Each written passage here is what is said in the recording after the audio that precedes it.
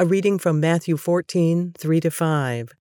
Now Herod had arrested John and bound him and put him in prison because of Herodias, his brother Philip's wife.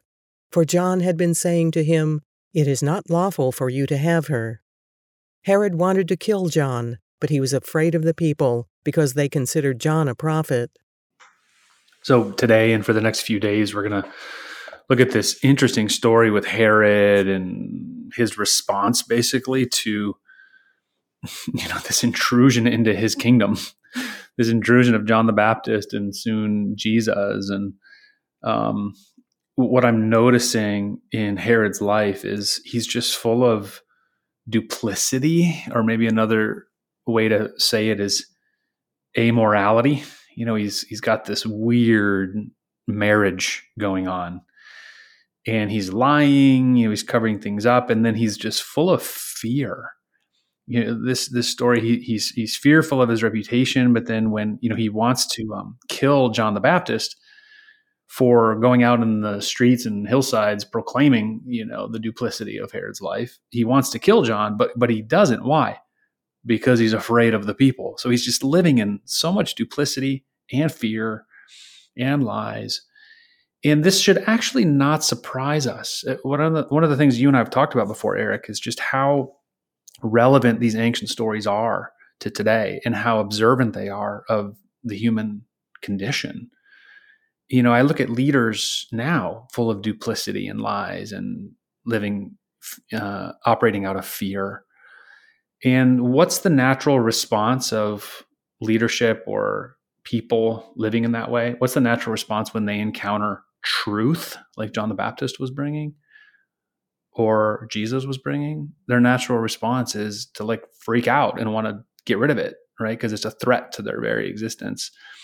Same thing is still true, when the truth of Christ is proclaimed, the duplicitous, amoral, lying, fearful powers that be are threatened. And this, I guess I'm just kind of talking it through because it shouldn't surprise us. We should sort of expect it. We should expect opposition. We're going to look at this for the next few days, as I said. It's an interesting, almost like a roadmap for us when we think about representing Christ within a corrupt culture.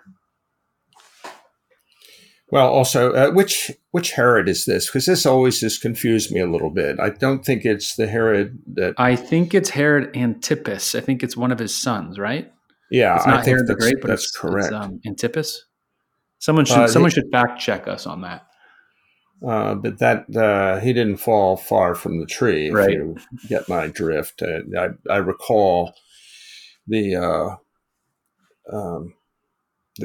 wise men who visited with him, and but it wasn't with him; it was with I think that's with Herod father, the Great, who was a masterful but also quite evil leader, who was very, very conscious of the power of Rome that they held over him. So he was very distraught to hear that another king had come into the world from the Magi. Here, it's much more domestic.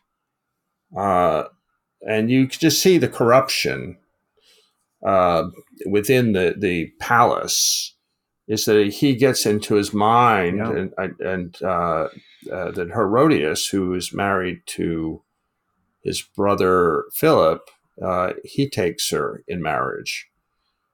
And so, as we'll learn in the next episode of this tomorrow or the next day, Herodias is holding in her heart, her evil heart, extreme anger that they're being questioned by this guy who is now in jail.